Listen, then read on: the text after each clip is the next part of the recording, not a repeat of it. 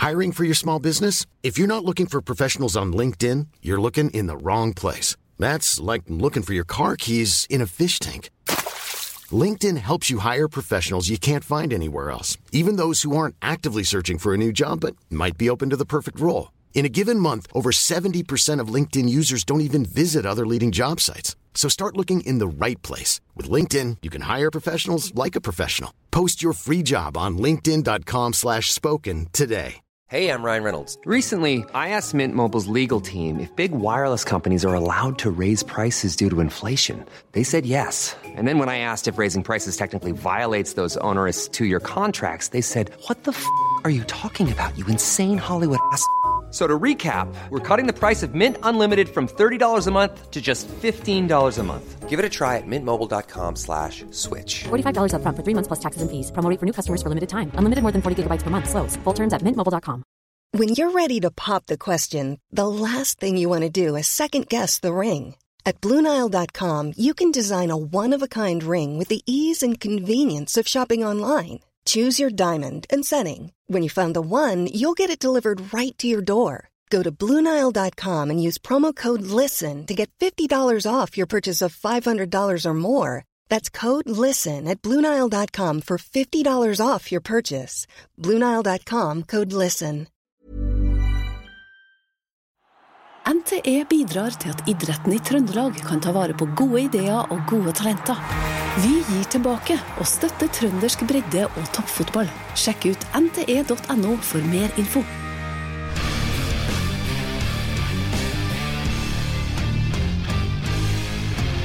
Den første ble tilbudt 60 000 kroner flatt på bordet, I tillegg til hus, strøm, treningspenger, møblert leilighet, jobb I Gallamox, hva nå enn det 1500 kroner for seier, 750 kroner for uavgjort. Bil, hvis du skulle gå til Molde I 1988, Mini. Ja, det riktig. Jeg tror det heter Glamox da, men... Glamox. Isolasjon. Det her skjedde, ifølge din Twitter-konto, 1 måned etter at det første tilbudet fra Rosenborg kom. Der stod det ingenting. Vi vil ha Mini, punktum. Ja, men litt fakta kan jeg jo rett på det. I den tiden der, og det må du sikkert en dag også, Rosenborg sendte brev til Bodø Glimt der de informerte om at de kom til å ta kontakt med spiller, Jan Ivar Jakobsen. Så det var ikke noe tilbud fra Rosenborg, de bare informerte. Ok, det var veldig kort brevet så jeg, men det andre var jo veldig detaljert. Det var jo ja, men det var et tilbud. Bra betingelser, eller var det? Altså 60 000, det var jo ikke oppflatt, det skulle fordeles over 10 eller 12 rater, hva jeg ønsket. Så vi snakker jo om 6 000 kroner I måneden. Men jobb I Glamox ved siden av da. Glamox. Makan. Jo, men det var jo Rosenborg også. Når jeg kom hit, så jobbet jeg jo på Lundgrens kontorutstyr. Selv om jeg så en på Twitter skrev det at han mener og hadde hørt at Lundgren sa at jeg var den lateste arbeideren han noensinne hadde hatt. Men det skal sies at jeg jobbet der I 3 måneder, selte 1 frankeringsmaskin, og det var til Rosenborg. Og så kom heldigvis brutteren hjem fra Frigg I april, og da jeg tror vi begge ble ansatt I Rosenborg og begynte å klippe plen. Men du har åpenbart drevet og ryddet I gamle papirer de siste dagene, for vi har sett noen bilder på Twitter med div-kontrakter. Ja, det var jo kjempeartig. Diverse kontrakter og gamle kjærlighetsbrev fant jeg nede I nå. Og I går satt jeg og ryddet, og da fant jeg kontrakt fra MSV Duisburg. Det var sikkert ingen som vet, men jeg var der I 53 minutter I 1994. Så du Sportsrevyen? Ja, og så fant jeg en sånn liten, tvilsom kontrakt fra Young Boys. Der var det litt mer sånn, det var noen som spurte hva jeg hadde I lønn, og så sa jeg det fra klubben eller fra presidenten. Så det her var nok av utbetalingen fra presidenten I den tiden der. Men du kunne havna I Molde, men det var ikke aktuelt. For at det brevet henvendelsen fra Rosenborg, det var før Nils Arne var tilbake, det var, mens han var I Moss. Ja, han var jo I Moss. Nils Arne så meg I en U21-landskamp I Drammen I sommeren 87. Og jeg vet også at Skoglund og Arne Dokken var med på det. Så de visste jo om meg, og jeg spilte jo kamp mot Strindheim på Lerkendal. Glimt vant 4-2, og jeg skåret 2 mål og litt sånn. Så det nok litt derifra de hadde sett meg. Jeg tror nok Nils Arne visste om det, for jeg tror nok han hadde en relativt bra plan hva han skulle bruke meg til. Og så, men det var liksom ikke vanskelig å si nei til Molde? Eller? Du, jeg og Ørjan Berg, jeg hadde tilbud fra 7 av 12 tippeligaklubbene det året. Og da mye, kjenner jeg. Nå bremser jeg. Du server jo opp på smasher. Så, og jeg, Ørjan Berg, skal jeg fortelle deg, det her synes jo jeg litt artig, og alle Rosenborg-supportere synes sikkert det kjempeartig. Vi der nede, og husk på Molde ble jo nummer 2 bak Moss det året, så det var jo toppklubben. Rosenborg var nummer 5 i 1987. Vi kommer ned over dit, vi får se på forholdene, snakker med Åge Hareide, vi bor på Alexandria på hotellet, så på kvelden, hva skal vi gjøre i Molde? Jo, vi går på kino. Så rusler vi nedover den ene gata som finnes i Molde, går nedover det, og kommer ned på Samfunnshuset ned på den siden, og der satt de ut stolene til kveldens kinoforestilling. Ut? Ja, altså, du satt ut stoler. Det var ikke en kinosal i Molde. Ja. Altså, selv i Bodø hadde vi fram kino, så da så jeg og Ørjan bare på hverandre. Hit skal vi ikke. Ok, den andre, han kom fra Malmö i 91, det var for 550 000 kroner, det var det rekord det? Det var rekord, ja. Hvor mye var du tilbudt lønn da? Var det... Nei, det husker ikke jeg engang. Det var vel noen fri leilighet der. Hadde du Molde på... Kunne han ha Molde du, eller? Nei, men faren min sterkere enn mine sin, så jeg hadde tilbud fra 9 av tippeliga-klubbene i 1990. Men jeg gikk ikke til noen av dem, jeg gikk jo faktisk til Malmö. Det var ja. Fordi Bent, altså Mini jo den første her, hvis folk ikke har fått med seg det, og Bent jo den andre. Bent Skamsrud da? Eller? Det må vi ha med etter han. Men for du sa jo nei til Rosenborg i 1990 for å dra til Malmö. Det måtte handle om penger da, skjønner jeg. Nei, det handlet om at svensk fotball den gangen var 5 ganger så mer sportslig enn norsk. Ja. Så når jeg skrøt at Rosenborg var det beste laget, og når Norrköping slo dem 5-1 i en treningskamp, så tørte jeg ikke å si det noe mer. Så det var faktisk ganske stort steg for meg å ta, for jeg var jo ikke i tippeligaen, jeg var jo i førstedivisjon fra Frigg den gangen da. Ja. Så det var et svært steg, ja. Men så havnet Rosenborg før 91-sesongen, og det var mye penger, skjønner jeg. Det var billig investering. Han snakker jo, han jo den åpen, Mine den åpen. Du sitter så lukka. Jeg husker ikke. Vi hadde ikke så mye penger. Når jeg kom, jeg tror jeg tjente 200 000 i Rosenborg i 1988, og vi har nok steget litt grann i 1990 når jeg dro. Og alt det grann der, så, men det var ikke mye penger. Fri inngang på Bajasso da. Den tredje, og da må du skrus tilbake, Petter, for at mens vi i toppfotballen, jeg og Bent og Mini, i hvert fall sånn tilsynelatende, du i grøten, for du driver 6. divisjon. Og driver sammenligner 6. divisjonsspillere med Stefan Strandberg og Niklas Ben. Skjerp deg. Altså, siden sist så har jeg vært på en roadtrip til Kvam, 2 mil nord for Steinkjer, og sett på 6. divisjonsoppgjøret mellom Kvam og Egge. Det kommer en reportasje derfra om noen dager. Det jo jævlig artig, og heldigvis for at det det. Det jo det som på en måte underskogen Du jo selv en del av breddefotballen, Ole, så du vet jo hva det har egentlig lagd om, selv om du sitter her og flotter deg med litt seriespillere. Ikke så langt det. Hæ? Ikke så langt det. Nei. Men det første tanken som slår meg, at det fascinerende at det ikke går flere liv i 6. divisjon, for at altså det var noen av de taklingene her som egnet å flytte en traktor. Men det gikk noe greit. Men det var artig. Ja, vi får se på lørdag når land kommer på trykk. Den siste som jeg skal bare si kjapt før vi går videre, at jeg satt og gned med øynene over Kristoffer Løkberg på søndag da. Den skåringen av venstrefoten, han ligger litt bakpå. Jeg tror ikke han har det på repertoaret. Jeg trodde ikke han hadde det på repertoaret. Han vil fortsatt ikke ha det på repertoaret. Men det et lag av flytsonen da. Så du goalen, Mini? Ja, men hør nå, Løken startet med å smelle ballen i krysset i år. Ja. Altså så da kan du ikke si at han ikke har en volley som går midt i mål, ikke har det på repertoaret. Nei, men venstrefoten, Bent, det var jo som å se slegga di omtrent. Ja, venstrefoten det enklest å skyte med. Det kan ikke være noe problem. Det kan være hvis du har sagt høyre. Men når det der skjer, Løkberg, så vet han aldri hvor det der Ranheim-skuta hvor det eventyret der skal ende igjen. Det får vi nå se på. Men Petter, vi har drevet på med podcast i 2,5 år. Med unntak av kanskje den APOL-smellen, så har det vært 2,5 år for Rosenborg med solskinn og smør på brødskiva.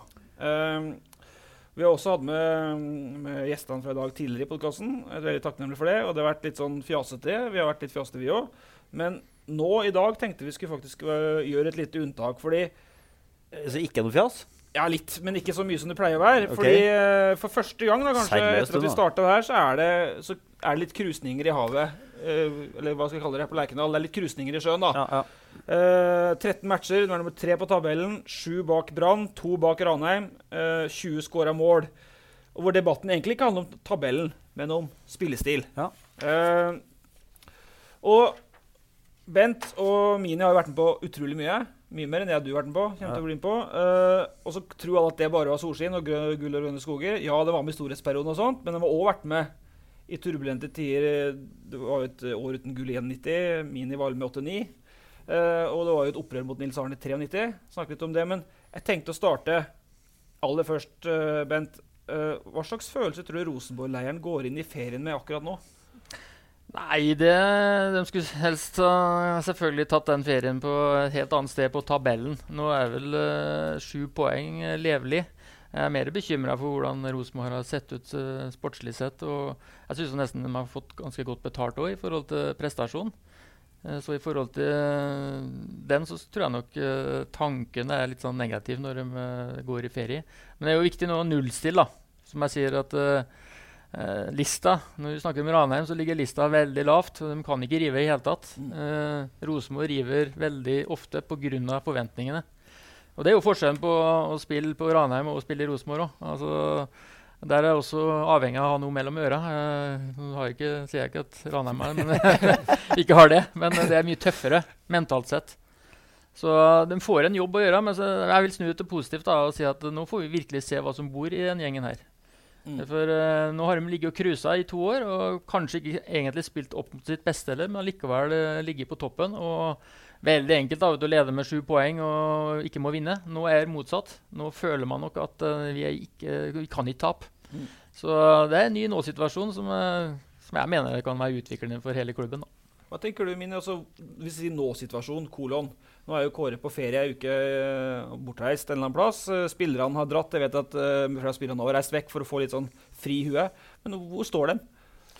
Jeg jo helt enig med han Bent. Det der litt sånn her, selvfølgelig har de ønsket å få denne seieren, for da går du inn med noe positivitet. Men la meg si det sånn, jeg var jo glad, misforstå meg rett nå, at vi tappte for Brann. At vi ikke fikk et resultat der og sånn.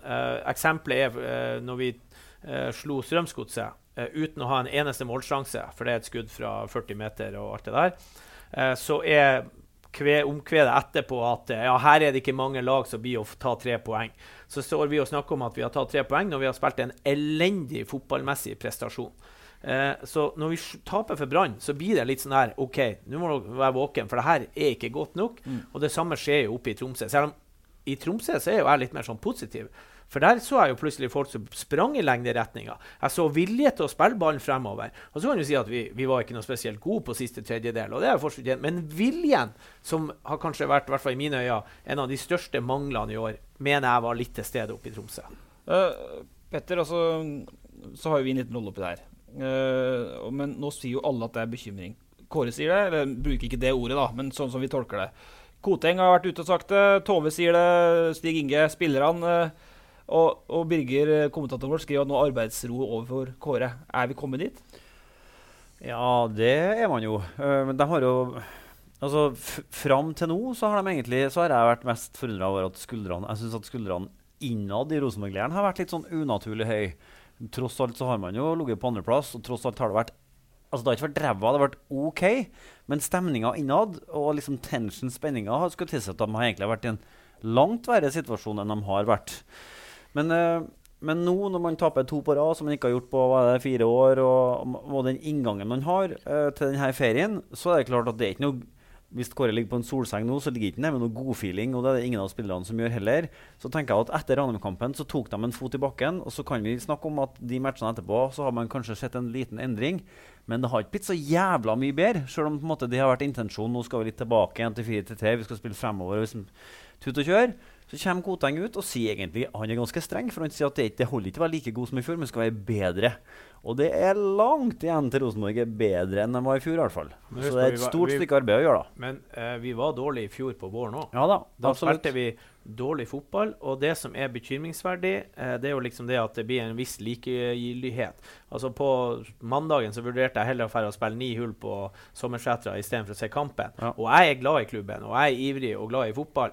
Så hvis den detter flere, så har klubben et problem. For dere sa det her i sted, det vi kanskje skal diskutere, det jo å spille stil. Altså hvordan opptrer vi? Altså spille formasjon, 4-3-3, skeive, alt det der. Det selvfølgelig et lite tema, men for meg det spille stil. Hva tenker spillerne når de får ballen? Hvilken beskjed har de? Hvorfor skjer det ikke det som jeg leser i intervjuene som han Kåre sier? Jo, vi skal gjøre sånn, og så går jeg på kamp, og så skjer ikke det og det. Når treneren står på sidelinja, det dem som ikke vil høre på han, skjønner de ikke hva han sier, får han ikke det frem. Der en del sånne, synes jo jeg, litt spørsmål som er interessant. Og det det potensielt aller verste svaret, at de ikke gjør det de har fått beskjed om å gjøre, at de ikke hører på han. Hvis det faktisk tilfellet, og det som årsaken til det store spriket mellom det som blir sagt og det som faktisk blir gjort, så man jo en ordentlig lite hyggelig situasjon. La oss begynne med det som blir sagt først vi kan komme til det, Petter. Men hva det du savner i spillestilmessig du har, Bent, som har løgget og vært liksom, et hjerte i et fotballag i 10-12 sesonger selv? Ja, det 2-3 punkter som jeg vil komme inn på da. For det første har jeg alltid sagt at de viktigste forsvarsspillerne de 3 foran, og de viktigste angrepsspillerne de 4 bak. Nå får jo forsvaret ganske mye skryt for at de har ikke sleppet inn mye mål.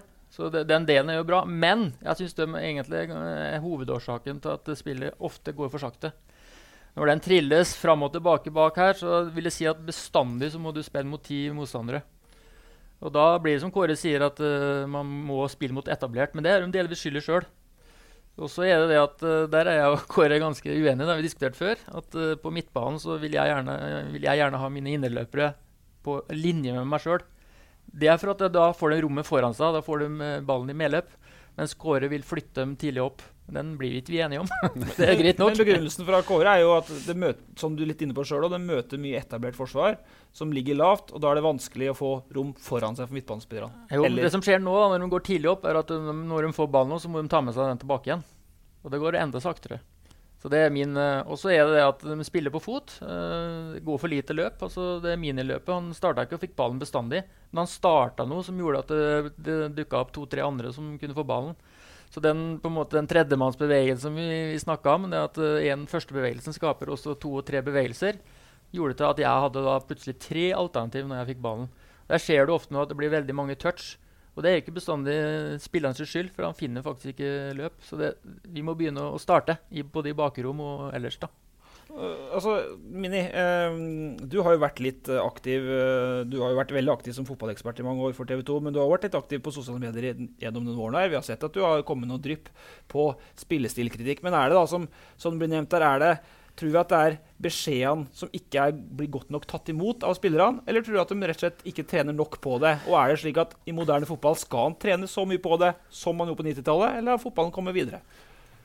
Altså, det jo alltid sånn at når Bent sier noe, eller sånne som oss, det liksom sånn at fotballen har gått videre og alt det der. Jeg bruker eksempel, hvis vi skal gå langt nok tilbake, at vi vant serien til Døbel i 1988, og det gjorde vi også i 1998, med samme tankegodset, altså man trener jo litt annerledes, altså, men tankegodset på hvordan vi skal spille fotball, som Bent nevner, skal indreløperne være her eller der? Jeg jo helt enig med Bent. Jeg skjønner ikke hvorfor det skal stå 5 mann på en rekke øverst med ryggen til den veien vi skal spille fotball. Så det litt sånn her, hva ønsker vi å gjøre? Men jeg også spent på kanskje, vi vokst opp med Nils Arne på sidelinja som var ganske ivrig og på. Jeg usikker, når jeg ser, bare for å ta et bilde nå, og vi skal ikke henge ut han, selv om jeg skrev faktisk det på Twitter om at, nå har jeg glemt, hva heter Levi, takk. Når han kommer inn på banen, har han skjønt at det et lagspill. For hver gang han får ballen, så det, når han får ballen, så skal jeg, det jeg nesten 100% sikker på, det jo ikke det, men at når han får ballen, nå skal jeg dribble for at jeg skal skyte. Tanken ikke, hvor mine lagkamerater? Alltid når jeg fikk ballen, så tenkte jeg, hvor mine lagkamerater? Jeg må jo vite det først, og så gjøre et valg. For at jeg kan dribble, det vet jeg, og det jo alltid et alternativ. Men hvem kan jeg spille til noen? Og når du da setter Bent inni der, som en av de beste hodespillerne i eliteserien, og så velger vi jo ikke bruke han, vi slo vel inn et par ganger, og han vann vel et par ganger ballen her, men da blir jeg sånn, har ikke Levi fått beskjed? Har han fått beskjed og ikke skjønner det? Og det her jo ikke, nå skal vi ikke la det gå ut over han, for han helt ny, men la oss nå bruke han som eksempel, og de eksemplene det mange av. Altså nå vi ute på her, og så det jo liksom det, som Bent også sier da, starter vi? Står de frempå der og tenker at jeg gidder ikke å starte for det ingen som slår? Og så står de med ballen, jeg gidder ikke å slå for at ingen som starter, det høna og egget og alt det greiene der. Men det må starte, som han Bent sier. Altså det må sprenges. Nå var jo jeg, og misforstå meg rett, og spilte den landskampen mot Brasil, og det jo noen enorme rom. Men jeg ser jo at inni meg så ligger det et gen som heter start og bakrom, selv om jeg ikke hadde kroppen lenger til å gjøre det. Men jeg hadde jo nesten tårer i øynene når jeg så de store rommene, så klarte jeg aldri å komme til de rommene, for fotballbanen har jo pina vekst, den jo 10 ganger så stor som når jeg spilte før.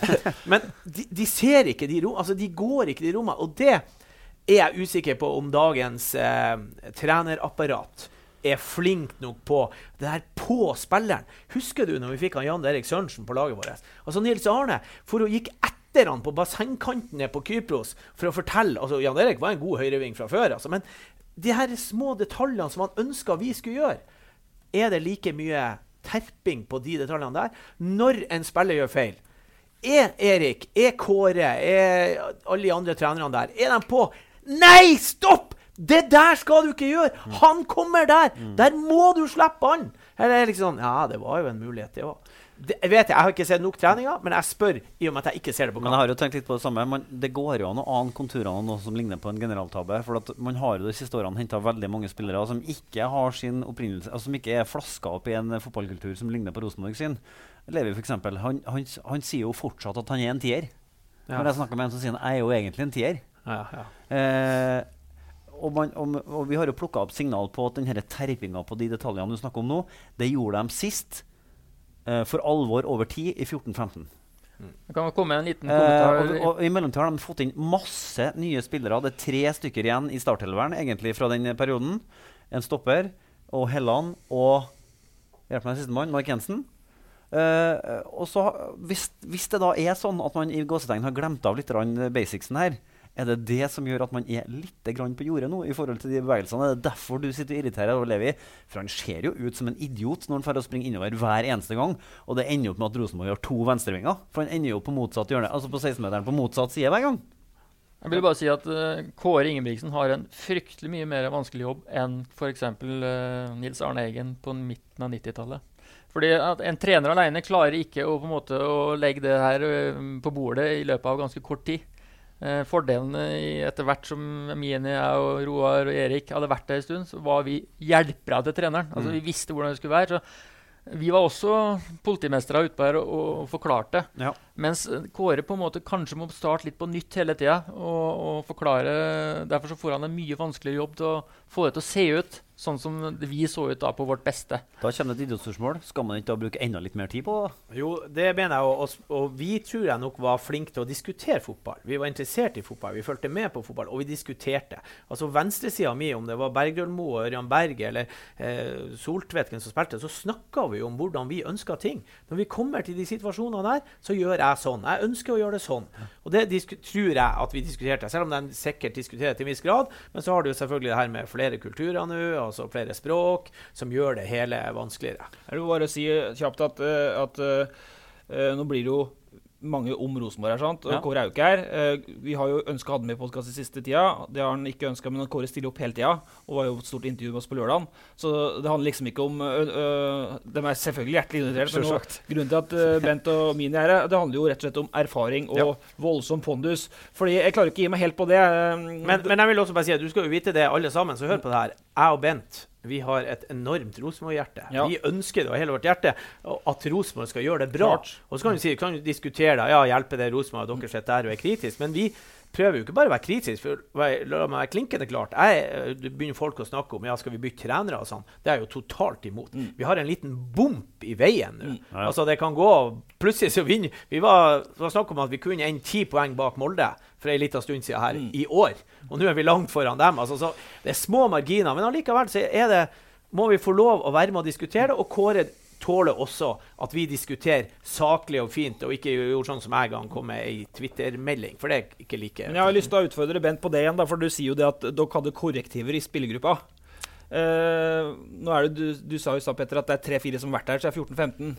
Men har ikke det mått ansvar for å være viktige korrektiver i den spillergruppa når det er stor trafikk fra de andre? Da snakker vi om Mike Jensen som er kaptein, vi snakker om Tore som har vært der i 6-7 år, vi snakker om André Hansen som har vært der, og Paul da. Det er vel de 4 kanskje? Ja, nei, jeg er helt enig på det, og det som skremmer meg mest i siste kampen, det er jo, jeg har skrøtt mye av Jensen de siste 3 åra.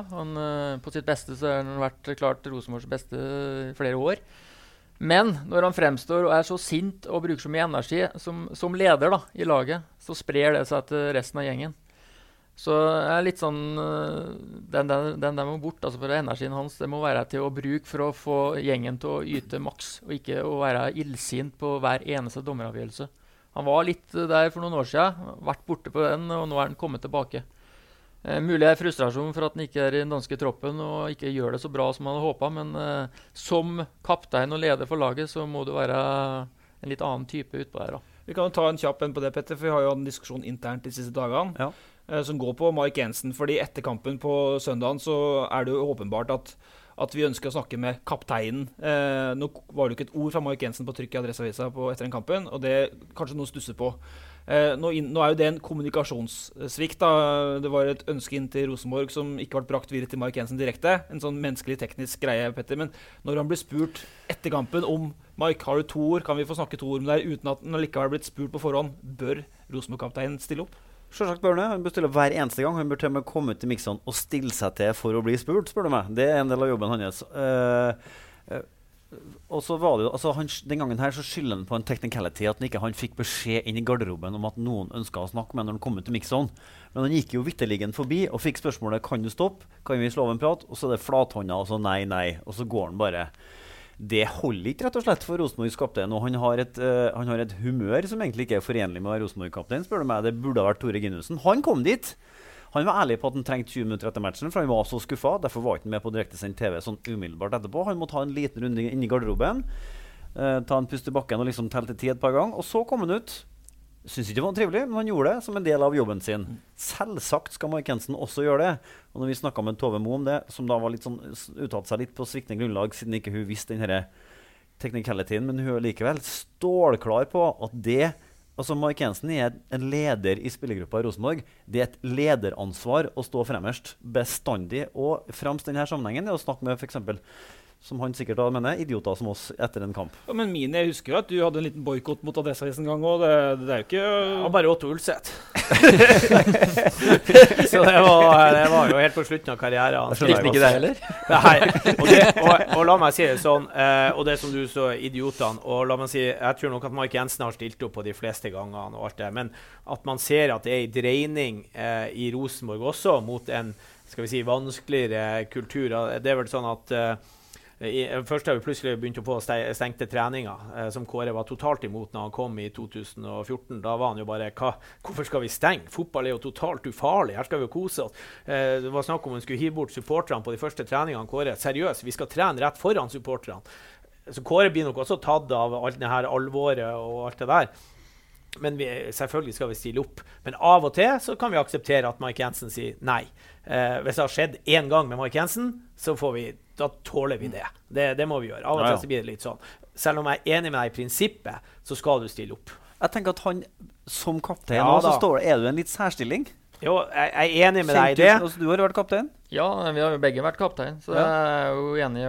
Men jeg jo mest opptatt av det som skjer på banen, og ikke etterpå. Nei. At han da fremviser en måte som smitter til resten. For når han blir så sint, og på dommeren, på alle avgjørelser, nesten konsekvent, så sprer det seg. Du ser flere og flere begynner å bruke energi på ting de ikke skal bruke energi ut på banen. I stedet for å snu den kampen som da var negativ, så bruker de alt for mye på de tingene der. Da. Jeg vet ikke om det står I manuset, men jeg kom på noe når Mine nevnte det her. Altså Kåre sin hva skal jeg si, orientering mot omgivelsene. Han startet jo med å flire av de forgjengerne som hadde stengt treningene sine. Nå har han havnet der selv.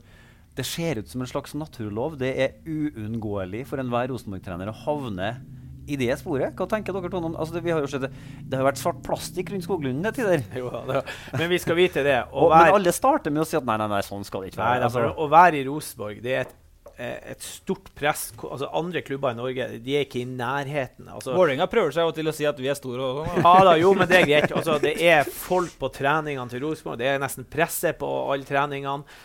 Altså, det skrives som klubben.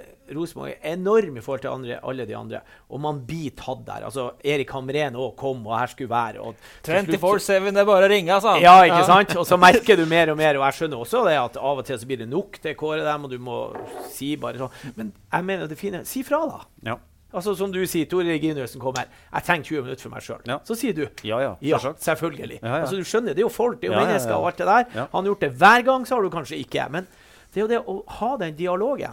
Og, og det jeg jo enig med Bent, altså vi skal selvfølgelig være mest opptatt av det som skjer på banen, men jeg jo også opptatt av det som skjer rundt klubben. Altså hvordan opptre, for det har noe med hvordan vi blir som mennesker. Hvis det blir aksepterbart at vi skal komme høreklokka på oss og gå forbi folket, og gå forbi ungene som klasker, gi dem, du kan si, jeg kan ikke skrive det, står 40 stykker der. Ja, men skriv det til 10 da. Ja. Altså bare vis at du, i stedet for å liksom gå forbi, vi må ikke lære å tro at alt det som vi ser i utlandet er så jævlig bra.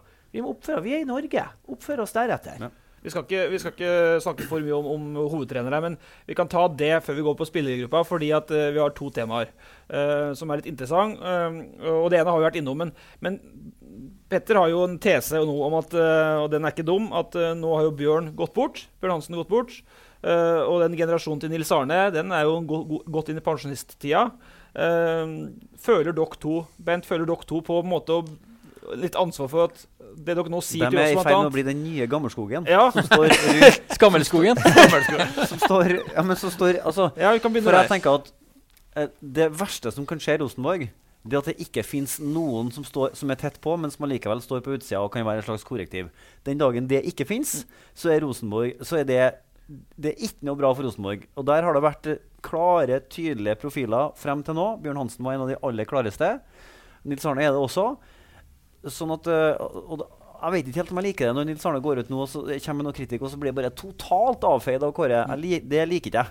Så kan de selvsagt være uenige, men jeg synes han blir for kategorisk i måten han avfeier det på. Føler du et ansvar og da det her guttene sin tur for å ta over etter hvert. Føler du et ansvar for det, Bent? Jeg føler ikke noe ansvar. Jeg nok typen til å banke ikke på dørene på Lerkendal for å si meningen min. Men jeg veldig interessert i å bidra hvis noen ønsker at jeg skal komme med mitt. Ja. Der vel jeg i forhold til det. Og fotball for meg, siden jeg la opp, vært veldig ufarlig. Siden du la opp, ja? Ja, før det også var det enda mer ufarlig. Men jeg i hvert fall opptatt av at vi må få lov til å si meningen vår. Og som Mini var litt innpå, jeg har også litt behov for å si det at vi vil Rosenborgs beste. Nå det sånn at dere ringer oss ofte når det ikke går så veldig bra. Jeg tok deg jo på det. Det hadde vært greit om du ringte meg en gang hvis vi vant en kamp også. Og da blir vi kanskje forbindt med det at vi blir sånn, men vi vil jo Rosenborgs beste. Men så det sånn at vi vil se god fotball. Vi vil på en måte at det blir progresjon. Og jeg vil også kunne si meningen min uten at jeg blir stemplet for å være negativ. For å si det sånn. Ja, men da lurer jeg på for det har jo vært tider, vi trenger ikke å nevne under hvem, men det har jo vært tider hvor du har fått omtent beskjed om å holde deg unna. Altså det finnes jo trenere som har sagt at enten du med oss, eller så mot oss. Nå holder du enten kjeft, eller så du... Det har jo vært sånn, og det ikke dagens trenere, bare så det dobbelt understreker. Nei da, men det klart, det som Mini var inne på, det jo det å være trener i Rosenborg, det skjer noe med det, tror jeg. Altså... Erik Hoftun har jeg jo vært kompis med, men klart når han var sjef, så plutselig ble han en litt annen også. Så jeg tror det gjør noe med det mentalt også, å være i Rosenborg med det presset som ligger der. Men det må ikke bli sånn at alle på en måte ute etter oss. Det det mest skumle da. Altså hvis noen sier noe som kan virke negativt, så liksom, nei, da blir det enten med eller mot oss. Ja. Altså jeg håper ikke det blir sånn, for at Rosenborg en åpen klubb, og jeg tror det sunt å ta opp problemene etter Tromsø-kampen med en gang, og få det ut, og så starter vi på nytt igjen hele tiden, så klapper vi hverandre på skuldra, og så går vi videre. Det en grunn til at vi ringer Bent da, når det går dårlig, for at det jo det korrektivet vi snakker om, Petter, at det kanskje da det trengs, mer enn når det solskinn og smør på brødskiva. Ja da, men jeg hører jo godt, jeg skjønner jo godt hva han sier. Det jo ikke så lenge siden jeg snakket med Kåre, jeg hadde et lite miniforedrag om rolleforståelse, altså hva jobben min og hva jobben hans. Og la meg bare ha sagt det, altså hvis det noen som tror at vi ønsker at det skal gå til helvete med Rosenborg, så jo det feil. Altså Adresseavisen jo også grunnleggende entusiastisk til Rosenborg, og Hey, I'm Ryan Reynolds. At Mint Mobile, we like to do the opposite of what Big Wireless does. They charge you a lot, we charge you a little. So naturally, when they announced they'd be raising their prices due to inflation, we decided to deflate our prices due to not hating you. That's right. We're cutting the price of Mint Unlimited from $30 a month to just $15 a month. Give it a try at mintmobile.com/switch. $45 up front for 3 months plus taxes and fees. Promo rate for new customers for limited time. Unlimited more than 40 gigabytes per month. Slows full terms at mintmobile.com. When you're ready to pop the question, the last thing you want to do is second-guess the ring. At BlueNile.com, you can design a one-of-a-kind ring with the ease and convenience of shopping online. Choose your diamond and setting. When you find the one, you'll get it delivered right to your door. Go to BlueNile.com and use promo code LISTEN to get $50 off your purchase of $500 or more. That's code LISTEN at BlueNile.com for $50 off your purchase. BlueNile.com, code LISTEN. I'm Sandra, and I'm just the professional your small business was looking for. But you didn't hire me because you didn't use LinkedIn Jobs. LinkedIn has professionals you can't find anywhere else, including those who aren't actively looking for a new job, but might be open to the perfect role, like me. In a given month, over 70% of LinkedIn users don't visit other leading job sites. So if you're not looking on LinkedIn, you'll miss out on great candidates like Sandra. Start hiring professionals like a professional. Post your free job on linkedin.com/spoken today. At det skal gå bra. Men så det jo vår jobb, vår fordømte plikt å holde det man lover, det man sier og det man skal levere opp mot det de faktisk gjør. Det jo det som jobben min. Og når Kåre da liksom klarer å ta seg I at han personlig sur på meg, for han mener at jeg har en agenda med å ta han, så må jeg jo bare minne på at altså, det ikke jobben min. Det samme Kåre som skulle banke deg I fjor, var det ikke det? Spørsmål du stilte. Det har jeg lyst til jeg også. men bare så sagt, for jeg tror at det innimellom kan være litt vanskelig å skille mellom det å være negativ og det å være kritisk, for det to forskjellige ting. Men jeg husker jo, når jeg også spilte, ikke sant? Du var jo lei en del av journalistene du følte var litt idioter I forhold til har de peiling eller ikke, og spørsmål og negativ og alt det der. Så vi skal akseptere at folk reagerer på oss, men ikke at man ikke snakker med folk. Og som du sier, du kaptein, du trener, du leder, så må du faktisk stille opp. Altså, det en del av jobben din. Og være innstilt på det, at det en del av jobben din. Men jeg tror nok kanskje, nå har jeg jobbet som fotballekspert I 17 år, og hatt meninger om folk. Så jeg har litt lettere for at folk har en mening om meg, for jeg gjør meg ikke noe. Jeg husker jo, jeg kritiserte Åge Hareide.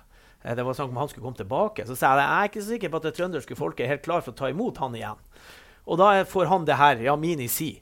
Mini? Hvem Mini? Altså, når Åge Hareide med den CV-en der blir sånn, Mini, hvem? Det blir sånn, Åge, kan ikke du bare si, det må han få lov til å si, men der jeg totalt uenig.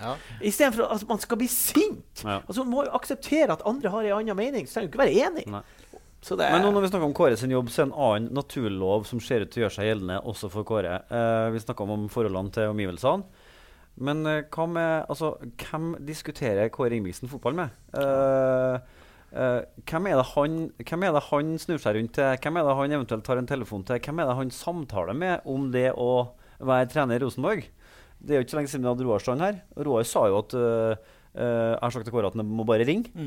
Og den har jeg hørt flere sagt, men jeg har ennå til gode å høre noen som sier at han faktisk veldig ofte ringer. Det setter jo 3 mann I styret da. Rune Bratseth, Vegard Heggem og Fredrik Vinsnes, alle fra litt sånn forskjellige tider som det absolutt mulig å diskutere fotball med. De jo inne I det, men de likevel litt sånn på utsida, sånn som jeg og Bent, altså ikke nede I garderoben, ikke på det daglige. Dem må det jo være mulig å diskutere med, og det tror jeg de gjør til en viss grad, og jeg har også forstått det, for jeg har jo spurt det sånn at dere med? Jo, vi kan gå og pekke på døra til Kåre når vi ønsker, men jeg kanskje ikke så sikker på at Kåre går og spør dem. Da blir det nok, vil jeg tro, kanskje, Bent, diskusjon. Altså, de I 4-5 trenere, eller hvem som der, at de diskuterer. Harald Martin var jo her og var skuffet over at den ikke ble brukt som en... Jo, men vi må jo ikke bli sånn, vi sjuende far I huset og sitter der og blir sur bare for at vi har vunnet et par seriemesterskap, så skal liksom alle komme og spørre oss. Og Kåre har vunnet ganske mye han også, Erik Hoftun har vunnet ganske mye, og Jørn Jamfall har vunnet ganske mye. Men jeg tenker, du og Brutter'n gode venner, og har vært det lenge, og har sosial omgang, og du har vært litt kritisk til han offentlig. Snakker du og Kåre fotball? Altså sånn... Jeg fikk beskjed fra Anita at det var totalforbud å snakke fotball med han Kåre hvis Hege var sammen med han. Hvis jeg møter ham på flyplassen. Og det jeg faktisk helt enig I. Det må ikke bli sånn at hver gang vi møtes. Men jeg dro jo av og til, hvis det Champions League, hvis han Kåre var alene, så drar jeg hjem til han, og så sitter vi og ser fotball. Og da blir det jo litt prat. Men det blir ikke noe sånn som vi sitter ned og analyserer. Men det gjør dere fortsatt? Ja, vi gjør det til en viss grad. Det jo selvfølgelig mindre. Vi lever jo litt to forskjellige liv, og jeg måtte jo plutselig begynne å jobbe her. Så da... Bent, du har jo litt samme relasjon, litt samme til Erik Hoftun. Sparer han med deg? Nei, det gjør det ikke. Vi har jo et kortlag som det kortlaget som fikk skylda hver gang vi tapt da, av Nils. Jo vi fortsatt på vei og har en gang iblant da. Men det blir litt sånn når vi møtes, så jeg liksom litt lei å begynne å diskutere fotball, men altså nesten han som liksom vil få I gang noe for å se hva vi syns da. Men det på tilbudssida altså? Nei, ikke så mye, men jeg skjønner det, altså, det kan ikke bli sånn at det må være nok folk I brakka som på en måte han kan diskutere med, og det kan ikke være sånn at vi sitter og er skuffet for at han ikke ringer oss. Altså Kåre, en av dem jeg har sett der høyest, sånn, når jeg kom I 91 sammen med Mini da, det var jo en gjeng som spiste sammen og tok vare på meg I første året. Og vi trent faktisk juniorlaget sammen nå, så jeg har mye med Kåre og full respekt for det han gjør. Så jeg forventer ingen telefon fra han. Men da vil jeg utfordre deg på en ting, og det fordi Kåre har jo kanskje tidligere i sesongen, og kanskje noe litt på slutten, han har jo brukt det begrepet som vi snakker om, at hvis folk har stilt kritiske spørsmål, gjerne over tid, gjerne eksperter, så har han sagt at dere snakker bare med folk som sier at alt var bedre før. Ja. Nei, det går jo rett til meg, for den har jeg jo sagt til deg at den irriterte meg. Ja. For at det blir litt sånn hersketeknikk i mine øyne, for vår historie faktisk sånn at vi var heldige å være med i en tid som det var mye suksess. Men også vi har vært oppdratt i 12 år gjennom det vi opplevde. Der mener jeg det grunnlag for å kunne si meningen sin. Og da for det ingen andre oss som sier det, akkurat de gjorde det, men han bruker det mot oss. Ja. Og det irriterer meg litt, for at vi vil som sagt beste, og vi snakker ikke bare for oss selv, men jeg snakker i hvert fall for en del, for jeg snakker fotball hver dag, og det et samlet på en måte sammendrag av det jeg får høre, og hvordan folk ser Rosenborg, som jeg også kommer med nå. Altså det ikke bare min egen mening, men det også samlet min mening sammen med publikum da, som ser Rosenborg med 20 000 hver uke. For du må ta det altså når publikum pip. Altså når dere tar det opp, så er det jo ikke bare for at dere to har suttet her og i Adresseavisen har funnet ut at dere skal stille kritiske spørsmål. Dere også snakker med folk, og jeg akkurat sånn som Bent. Jeg diskuterer fotball hver dag i jobben min. Jeg ute og møter folk, og da begynner vi nesten bestandig med Rosenborg. Og liksom, på mandag så setter vi oss ned. Ok, nå det Rosenborg. Og så diskuterer vi det. Og da må de, og det jo sånn, hvis vi får da den her, nå dere blitt som alle andre. Ja, ok. Hvis vi som alle andre, kanskje det rette da. Altså, hvis dere står igjen der, og det bare dere som mener, dere som innad i klubben, mener at det her greit og alt sånn, da har dere kanskje feil, og ikke de 10 000, 20 000 som synes det Og jeg har vært på en kamp på Lerkendal i år. Jeg gikk på Ranheim-kampen. Ble for så vidt skuffet da. Men det jo for at jeg vil jo bli underholdt. Og jeg skjønner at det vanskelig hver gang, men for meg så blir det plutselig kjedelig å gå på Lerkendal. Og det jo litt synd. Altså, for jeg ønsker jo å glede meg, og som sagt, jeg synes det var positivt, selv om vi tappte i Tromsø, så i hvert fall det jeg ønsker å se, at de ville noe. Og det har vært mangel på i år, i mine øyne. Når vi snakker om Kåre sin jobb nå, la oss bare dobbelt understreke det, som du sa i sted. Det ingen av de 4 her som sitter her nå, som ute etter å ta fra Kåre jobben. Det får Twitter-trollene ta seg av nå. Men allikevel, altså det skjedde jo noe oppsiktsvekkende i år, nå nylig, når Zidane plutselig tok sin hatt og gikk. Så jo det noen ting vi har diskutert oss imellom, Ole. Hva sjansen for at Kåre tar en Zidane hvis utviklingen som nå negativ skulle fortsette? Og så sier jo han i intervjuet med oss og Adresseavisen sist at det mange ting han kunne tenke seg å gjøre, annet enn å være fotballtrener. Og altså, det absolutt ikke sånn at han trenger å være fotballtrener resten av sitt liv. Han har mange andre alternativ. Muligheten for at Brutteren tar en Zidane. Dere kjenner den godt. I mine øyne så skjer ikke det. Og ikke skader seg heller i mine øyne. Altså hvis han skal ta en Zidane, så må det være når han har vunnet serien og cupen om 8-9 måneder, eller hva det blir for Nei, om 4 måneder. Jeg tror han har den største drømmen Champions League. Den dagen han kommer dit med Rosenborg og vinner serien, da kan han ta en Zidane. Men jeg tror innerst inne så det den Champions League-tanken som henger igjen til Kåre, og vi alle som sitter her håper jo at det skal skje. Absolutt. Så var det veldig genialt, jeg må si det, at en Zidane som gir seg sånn på topp, det har vi ikke sett. Faktisk, på veldig, veldig lenge. Du ga på topp, men du gjorde ikke frivillig. Jeg fikk jo beskjed da. Du tok en tvungen Zidane. Meget smart. Forbanna og Hareide. Men hvordan det der? Fordi vi må bare fortsette, Petter. Vi skriver, det jo første gangen vi har skrevet litt kritisk om Rosenborg på flere dager på rad på trykk også. Ja.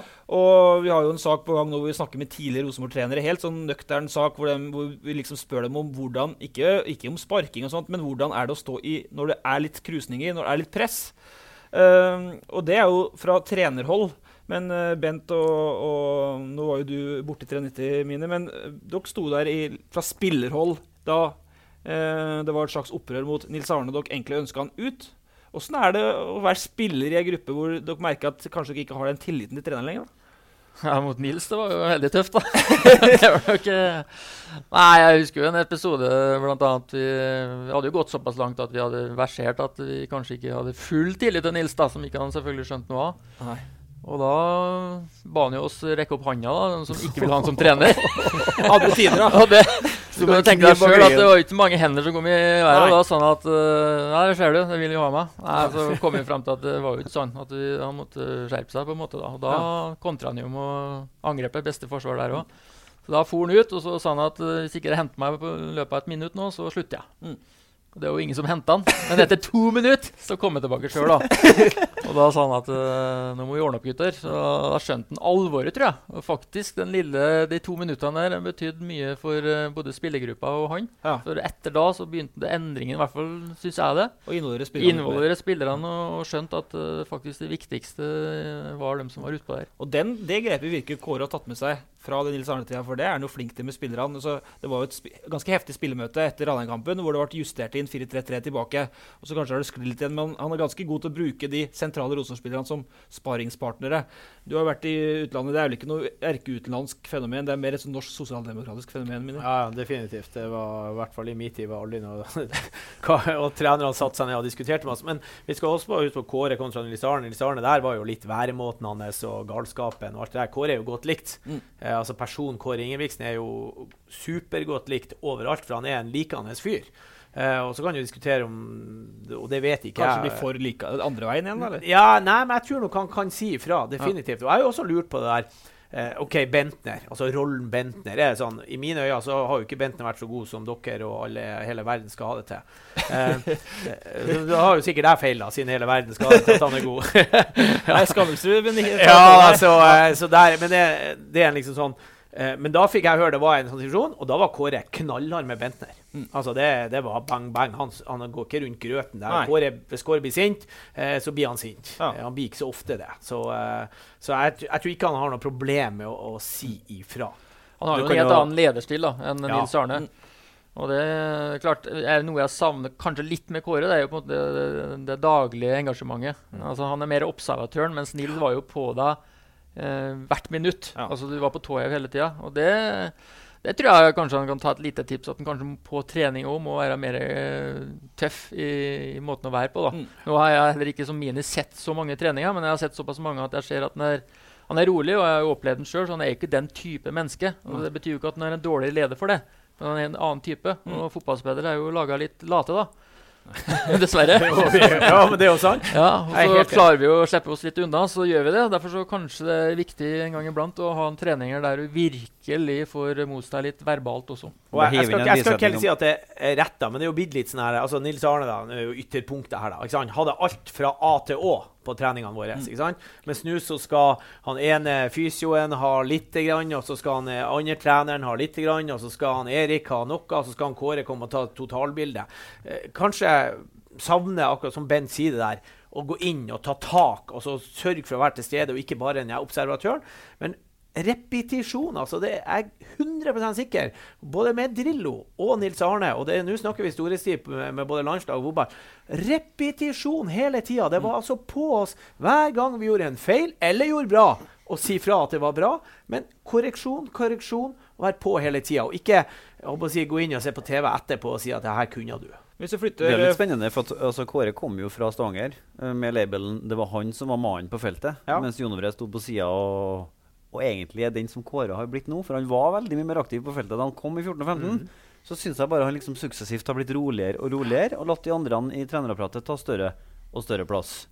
Kanskje skulle man ha rygget den utviklingen litt, for at den er god midt utpå der når det koker, det har han jo vist. Han fikk jo veldig kred i Viking for gode resultater der, i et helt annet system også enn det de spilte i Rosenborg, og fikk veldig kred i starten her for det du sier, Petter. Så der har det skjedd et eller annet som vi kanskje har skrevet for lite om, vi jobber for lite rundt, men hvis vi flytter litt fra feltet og litt opp på rommet til Stig Inge Bjørnby da, der han sitter, vi har diskutert det mye, Petter, gjennom egentlig hele podcast-tida vår, og tidligere også.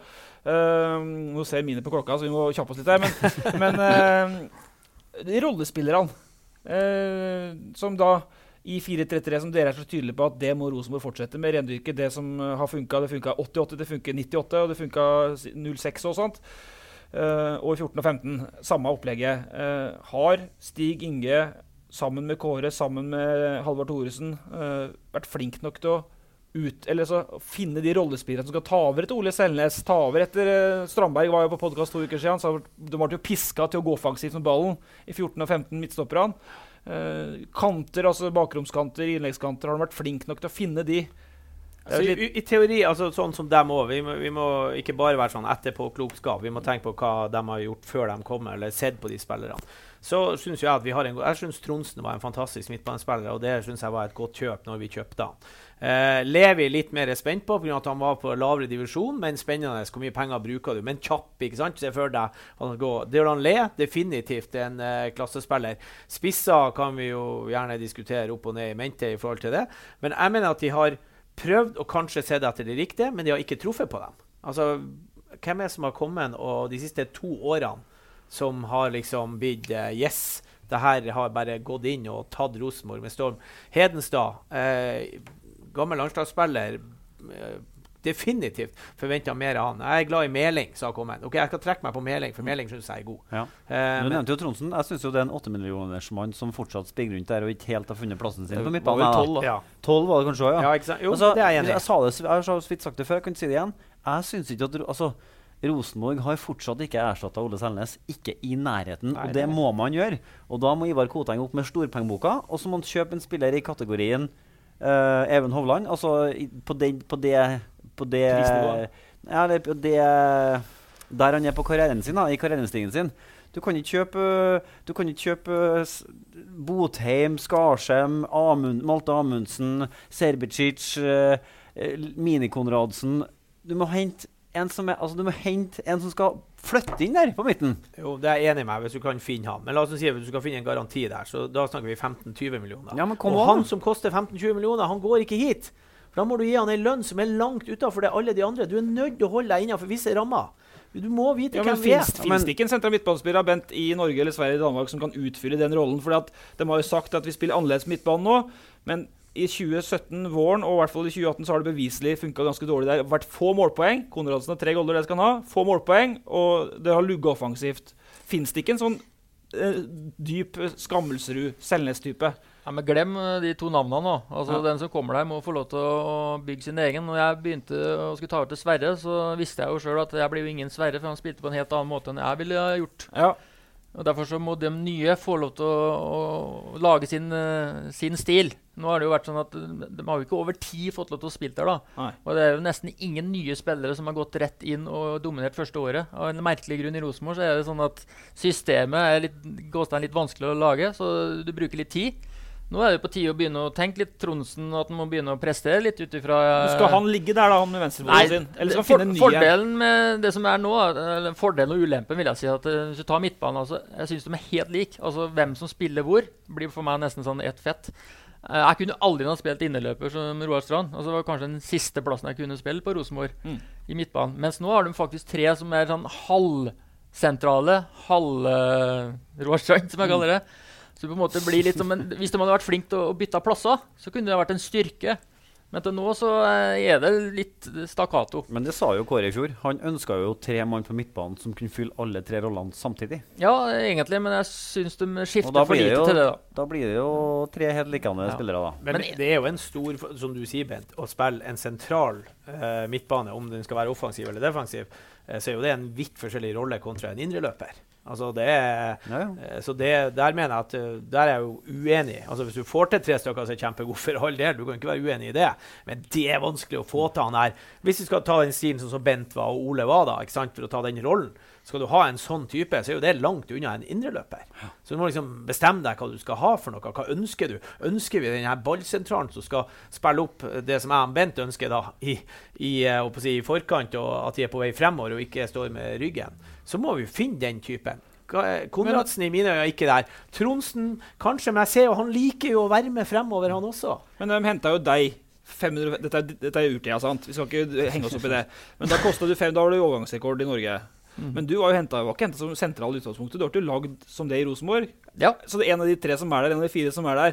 Ole Selnes hadde helt rett, han brukte jo tid på å få den rollen til å bli sin. Han spilte mye på tvers og bakover første halvåret han nå, før han fikk den jobben. Men Jeg har jo messet om Trondsen da i årevis. Burde vi ikke bare dytte han inn der han spilte der i vinter, Petter? Ja, og når han plutselig indreløper vi kan la Bent få svare på det først. Ja, nei, det var jo inne på det. At du må inn litt tid, og så må de kanskje si at du skal spille den sentralen og gjøre den til din rolle. Og så er hans oppgave faktisk ikke bare å være god selv, men han skal gjøre altså, sidemannen god. Og da må de jo forklare hvordan de skal ha den, og han må fortelle hvordan han vil ha dem. Altså når jeg slo i blinde, så hvis den passningen da gikk forbi, så var det ofte han som fikk skylda. Ja. For han skulle jo være der, for det hadde vi diskutert. Og det må være så automatisert, for ting går fortere og fortere, for det er Kåre opptatt av at det utvikler seg hele tiden, og da må det i hvert fall ikke gå saktere. Da må det gå fortere. Og tida går. Men jeg vil si en ting til i forhold til det med, for en ting jeg vil kanskje komme med litt kritikk da, til Rosenborg og innkjøpspolitikk. Det jeg ikke skjønner, hvorfor kjøper du 18- og 19-åringer fra utlandet? Hvis de ikke er gode nok til å gå rett inn på laget, skal du kjøpe noen fra utlandet, så skal de være så gode at de spiller fra start. Ja. Altså når de har en egen, du har da 18- og 19-åringer i Trondheim som kan utfylle den rolla. Og attpåtil så er de da kjøpt fra et system som altså de må lære seg hele Rosenborg-systemet først da. Helt enig. Også, de har nok kjøpt dem for at de tror at det er et investeringsobjekt. Selvsagt altså Gersbach, ikke sant? Men nå så jeg vel i avisa deres her nå, Malte var sendt til nivå 3 i Tyskland, var det? Ja, og hva var delvis forklaringen? For at nå ble det enda trangere å komme på laget, for Gersbach var tilbake. Han har dem jo allerede avskiltet ved å sende til Frankrike. Ja, ikke sant? Så det er jo noen kjøper. Så Amundsen er åpenbart bak han i køa også. Ja. Jo, det er jo, et spørsmål er jo hvor lite trøndere som blir brukt da. Og da synes jeg jo, vi har nok unggutter her som kan få sjansen, og de feller jo lenger og lenger bak. Men samtidig så er det jo sånn at det nåløyet i Rosenborg er så lite, så man kan jo også stille spørsmål litt lenger ned da, hvor mye vi skal bruke tid på å utvikle de unge spillerne for å så sende dem ut igjen. Nei, her skal vi snakke mer om i en senere podcast, Ole, for at når vi skal kritisere sammensetningen av troppen til Stig Inge Bjørnby, så må vi være skikkelig godt forberedt og ha veldig god tid. Kan ikke gjøre sånn, jeg ser det her sånn VM snakket sammen i 24 timer eller noe sånt. Du ser jo, her er jo absolutt mulig. Men du kan få inn et par stemmer til da, kanskje. Ja, nei, men og så skal Bjørneby ha kred for at han har solgt mye dyrt og tjent mye penger for Rosenborg, men det handler om det og den miksen der. Vi kan ta med en ting til som jeg synes er snedig da. Det er jo at Ivar Koteng, de gangene han har blitt spurt, så har han sagt at det skal faen ikke stå på pengene. Vil man ha en spiller, så skal det betales. Ikke problem. Når tilsvarende spørsmål rettes til den sportslige ledelsen, altså da Kåre og eller Brutter'n, så er da svaret litt mer sånn, vi må vise moderasjon, vi må bruke de spillerne vi har, vi må ikke bruke for mye penger. Er ikke da snudd helt på høvet? Skal ikke normalt sett være sånn at den styrleder sier til treneren høy, slapp litt av, så mye penger. Jo da, for at treneren han blir målt på resultatene, og ikke hvor mye penger han har brukt eller ikke, og det er jo for så vidt enig med deg. Og det fine med Ivar Koteng er jo, husk på Rosenborg ballklubb, den eksisterer på grunn av én ting, det er å underholde oss. Alle de som sitter og hører på den podcasten her, også alle som bor her og i Norges land faktisk. Så det er ikke snakk om å samle penger til noen eiere eller noe sånt. Ja, du skal se utvikling, og de bruker penger på banene og alt det der.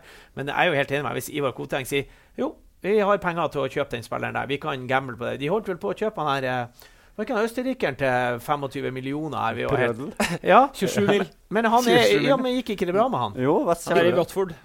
Ja, ikke sant? Så de pengene har nok sikkert fått igjen. Og de gambler med, husk på Bentner, det er mulig vi sier at han har lite lønn, men jeg tror det brukte et par kroner der også. Ja da, jeg tror kanskje at det ligger, altså du får godt en fin innplanspiller for en halv Bentner, for å si det sånn. Ja, ikke sant? så de bruker jo penger. Nå skal vi honere Ranheim, det rakk vi ikke snakke så mye om i dag, det får vi ta neste gang, for Dæken de mobber jo hele norsk toppfotball, norsk proffotball, alt er tufta på, gjør de ikke det? Jo, det er jo ren mobbing, Bent. Nei, mobbing jeg bor jo nærmere Ranheim. Altså at dem med 17 millioner i budsjett ligger på andreplass i serien. Men det synes jeg er veldig bra, et signal rundt til hele fotball-Norge, at det er pengene det står på da, i forhold til det å utvikle spillere, og det er jo opptatt av at du må utvikle dem du har, og ikke det å lete det, og dere er jo veldig opptatt av å kjøpe nye hele tiden. Jeg sier, bruk heller litt tid på å tenke på hvordan kan du utvikle det. Ja, men det har sagt nå Torbjørn Eggen en gang også. Ikke sant? Det handler ikke om hvem vi skal kjøpe, det handler om hvem vi har. Jo, men gutter, for de 20 000 sitter på tribunen på Lerkendal, så er det en stor del av å være Rosenborg-supporter. Det er spenningen knyttet til hvem henter Rosenborg i neste overgangsvindu. Sånn og det har vært helt siden dere to har vært hentet også. Så det er en del av gamet. Jeg leste meg opp på deg da du kom tilbake i 98 fra Bayer Leverkusen. Det var ikke uinteressant for norsk presse det. Bare så du vet det. Vi skal snakke 5 minutter om VM før vi runder. Fordi jeg og Petter er jo på kjendislista i Gørdalsposten i VM-tippinga. Det viktig. Eneste kjendislista jeg står på, bortsett fra lista over kjente rødhåringer fra Nord-Østerdalen. Den er jeg på. Jeg skal ikke avsløre Olav Viksmo Slettan leder den lista. Jeg skal ikke avsløre hva dissensen går i, men du var litt uenig om hvem som vinner VM. Brasil vinner. Bare kjapt, hvem tror dere? Brasil vinner, tror vi. Altså, de er jo fryktelig gode. I hvert fall de gamle på Brasil, de er veldig gode. De er ikke med. Nei, jeg synes det er veldig åpent, altså, jeg har ikke helt oversikten. Du skulle si ett land. Et land? Ja, da skal jeg ta en overraskelse, så sier jeg Belgia. Ja. Nei, de svikter på mentalitet. Men du tappte 3 på Brasil. Jeg blir med på Brasil. Og du snakker med tyngde, for du har jo vært med i 2 VM, og da tenkte jeg skulle sette Skammelsrud i forlegenhet, for du har jo ikke vært med hjem. Nei, det er jo skandale. All verden. Nei, jeg var jo nær veldig begge gangene, men det var jo spesielt i 98. Det er vel en av de største skuffelsene. For da hadde jeg vært med i alle kvalikkampene. Jeg bidrar aldri så veldig mye, men jeg var jo i troppene når jeg kom inn, og jeg har spilt noen kamper. Så jeg var egentlig 100% sikker på at jeg skulle til VM for første gang. Så den treningen den sitter i huet ennå, for da var journalistene der, for det var mange Rosenborg-spillere som skulle komme. Og når da treningen var ferdig, så stormet jo journalistene ut til folk da. Han blant annet. Men ingen kom til meg, så tenkte jeg, men det var sikkert for at det var selvfølgelig at jeg var med. Men det var det ikke. Da kom, husker jeg, Sigurd Rørsfeldt kom med som ikke hadde vært med i en tropp. Det var en sånn stor skuffelse. Men jeg skjønner jo utgangspunktet for... Han gjorde jo feil i EM i 2000, for da tok han jo med 3 sentrale midtbanespillere som er ganske sterke personligheter. Og da var du med? Da var jeg faktisk førstevalg, så jeg fikk med meg noe da. Jeg husker Mini i 98, han spilte jo alt i 94, og så kom han mot Skottland i 98, og da hadde du liksom gått hardt ut før, hvis vi vinner VM, da legger jeg opp, husker jeg du sa på TV før det er jo det mesterskapet jeg husker best. Og så sier Skeie, du kom inn mot Skottland, så sier Skeie, der kan Mini utfordre, så slår du en feilpassning, så sier Skeie, det gjorde han ikke. Det er mulig det var i 98, men jeg sa det at vinner vi VM, så legger jeg opp for ingen verdensmestere spiller på Fosshaugane stadion. Og da må jeg bare sies, når vi da kom hjem, så hadde vi bortekamp mot Sogndal. Vi tappte 1-2, og jeg var så dårlig at jeg har byttet ut i pausen. Så der fikk jeg nå den. Rett i flesen. Petter, vi var litt seriøse i dag. Det ble ordentlig diskusjon, så vi hadde ikke noe vits. Han møterforvalteren i Ranheim får rykke neste uke igjen. Men ukas lag gir jeg meg ikke på, for der det er faktisk litt interesse for det. Og når du sier jeg har ikke noe vits, så blander du inn i Ranheim? Vi har en Matrik i Ranheim. Tore har nå tatt ferie. Okay. Så det er en Matrik i Ranheim som var Roar, er det der? Roar, ja. Som var strålende sist. Han kommer tilbake. Han er ønsket tilbake. Roar Aune. Ja, det var litt Roar Aune, han var vaktmester på Trondheim Torg når jeg spilte i Sveits. Og kona mi drev jo da Vi tar en historie om Roar i stedet for en vits. Drev Oscars på Trondheim Torg. De lange burgerne. De lange burgerne, ikke sant? Ikke rart jeg ble glad i. Og så flyttet vi til Sveits, og så husker jeg lysrøret gikk på badet nede i Sveits. Jeg hadde ikke anelse hvor skulle skifte, det er jo sånn starter og sånn i lysrøret. Så da ringte vi Roar Aune. Vi ringte fra Sveits hjem til Roar Aune, som var vaktmester på Trondheim Torg, og lurte på hvordan vi skulle skifte lysrøret, og Roar fortalte oss det. Ja, og det ordnet seg? Roar ordnet lysrør ned i Sveits. Litt sånn var det sist for oss i Tore i Rubba. Vi bare ringte Roar, og han fiksa det. Ikke sant? En god vits. Roar en fikser. Mini er ikke med på ukas lag. Hvor mye spilte du mot Brasil? Kortest Nei, jeg spilte jo nesten hele andre omgangen. Det var ikke så synlig da. Roar Strand var jo bra. Han løper jo, men han ødela jo ribbenet. Så han er ikke med. Han er jo kjeks, han er jo sponset av Marie Kjeks. Det var en som kikket på ribbeina hans, og så brakk det. Og Skammelsrud, han satt hjemme og var så forsmådd på sånn tidspunkt. Han var ikke med da, eller? Keeper Stian Fremo Tydalen, Petter. 4. divisjon, slo Røros 2-1, litt med på grunn av slo Røros. Niklas Dyrø meldt i den troppen, har ikke spilt ennå, på grunn av, er det skuldra? Han står litt i spagaten mellom Trondheim og Oslo. Forsvarsfirer består av midtstopperparet Vegard Fiske Blink, 1-1 mot KFM, det var sterkt, borte. Og Martin Lundahl, Kongsvinger mot Levanger 2-1. Martin Lundahl, han har vært i Rosenborg, han er litt for gammel for dere. Dere hadde ikke han på junior dere. Nei, du er i hvert fall inne, Bent. Ja, men jeg husker navnet hans. Ja. Han har spilt i Nardo, gått i Kongsvinger, etablert seg, slo Levanger 2-1. Kongsvinger er laget mitt. Selvfølgelig er han inne. Ja, og Ogbu er da ikke inn som opphevet offsiden. Nei, for at, det er han ikke. Det er litt tungt for Naustdal. For at Kiel vant. De er på kvalik nå. Kjempeutlån fra Rosenborg. Høyrebekk, Øystein Østerås, Rennebu. Rennebu er på opp på vei frem. Rykker opp til 4. divisjon nå. Okay. 2 prykk på rad. Venstrebekk er Åsbakk, Kristiansund. Vi må lov å si at det er like artig hver gang Molde ryk, og nå røk det mot Kristiansund. Ja, det er kjempeartig. Det er det. Og Aasbakk, god spiller. Han husker du kanskje? Ja, Aasbakk husker jeg. Ja.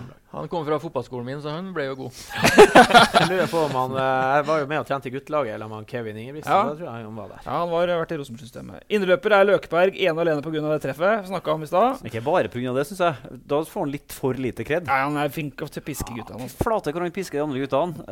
Og så har jeg lyst til å si at det er imponerende at Ranheim nå har kommet tilbake 2 ganger etter å ha tapt. Så jeg liksom tenkte at ok, der gikk lufta til ballongen, og så vinner de jaggu matchen etterpå. Og senteret mitt, Bittliche Reginussen, som har gjort comeback for Nardo. Christian Nardo snudde nå, vant en kamp igjen borte mot Vålerenga 2. Vålerenga 2 hadde 6 avspillere i starteleveren, vant 2-1. Så nå er det han som herrer av Reginussen-guttene. Christian. Har de enda flere bøde? Og så kommer en gammel traver, Trond-Viggo Thoresen. Har du hørt om han? Gammel oddspiller, 40 år, gjorde comeback for Verdalen. Banens beste mot Rosenborg 2, som skal rykke opp til andre. De tappte. Rosenborg 2 stilte kyllingrekke, tappte mot Verdalen, og det betyr at Byåsen tok tilbake grepet. Men tror du at Byåsen er litt mindre ivrig på å rykke opp nå når Stig Inge satt her sist og var så tydelig på at de skal rykke opp? Nå er jo Rosenborg tapt, og Byåsen vant jo 7-1. Andreas Hansen er venstrekant på laget, skåret 4 mål mot Løten. Okay. Han må være på laget. Han er på laget. På Løten. Midtspiss, Mikke Karlsen. Han hørte hva han sa da han skulle skyte straffa. Bare gå tilbake til midten dere. Sa han det? Jeg tipper det, vet. Klasse. Men det er jo litt klasse. Det er klasse, og det er jo egentlig skuffende at laget ikke gjør det. Ja, det er det. Det er sånn som mine liker, som ikke jeg liker. Høyrekant, siste plassen, det er litt på grunn av hjertet. Kristoffer Engan Nardo, han skåret mot Vålerenga 2. Han hadde 3 år på Tynset. Du som trener? Ja, og han er egentlig god nok for første divisjon, så ring Engan fra Os. Han er meget bra. Jeg lurer på om det var 3 spillere som var tatt ut og skulle få lov å være med på Norge mot Brasil her på lørdagen. Ja. Da lurer jeg på om det var en fra Tynset. Ja da, en Åkerøyen som jeg har kjempet og kranglet med hele livet, så han kjenner godt spilt. Stemmer det, men han ble ikke tatt ut, for det var selvfølgelig en fra Klausnengen, for det var liksom hvem skulle ta plassen til Ole Gunnar Solskjær. Som da var i Kristiansund. Ja. Og da ble det en fra Klausnengen som ble tatt ut. Han har 3500 kamper for Tynset, han Åkerøyen. Han har det, ja. Det betyr at vi ikke rakk å snakke om Steffen Iversen, som ble bortvist da, mot Heimdal for Trygg Lade, som trener her sist. Har du kvalitetssikret det? Hvor går det med dem? Nei, de rykker ikke opp, tror jeg, nei. Men er ikke det ryktebasert? Vet du det? Nei, jeg har kun sett det på, vi har sikre kilder på Twitter. Ok, ryktebasert ble Iversen da bortvist. Du må nesten ta med deg at det er ryktebasert. Har du blitt bortvist? Nei. Som coach? Som trener? Ja. Nei, det er jo gal. Som sportsleder i Strindheim? Jo, forresten, jeg har fått rødt kort som håndballtrener. Jeg kikket på dommeren og sa seriøs! Og så fikk jeg rødt kort. Ja, håndballdommere tåler ikke noe. Nei. Ok, Mini, Bent, 1000 hjertelig takk for oppmøtet. Petter, du leverte til 3, jeg leverte til 2. Vi snakkes neste gang. Fint.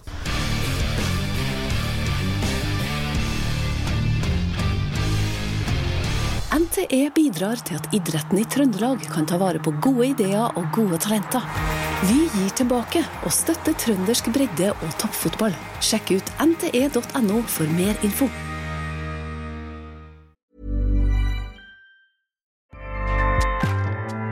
Acast powers the world's best podcasts. Here's a show that we recommend. The Real Housewives is a guilty pleasure for most, but if you're looking to not feel guilty about that pleasure, tune in to Everything Iconic with me, Danny Pellegrino, where I break down all the messy moments and behind-the-scenes antics of Bravo's popular franchise. And on Everything Iconic, I also interview celebrity guests like Kelly Ripa, Keke Palmer, Drew Barrymore, Cameron Diaz, and more about their guilty pleasures, their past work, and so much more. So if you're pop culture obsessed and find yourself watching way too much reality TV like me, tune in to Everything Iconic with Danny Pellegrino, wherever you listen to podcasts. Acast helps creators launch, grow, and monetize their podcasts everywhere. Acast.com.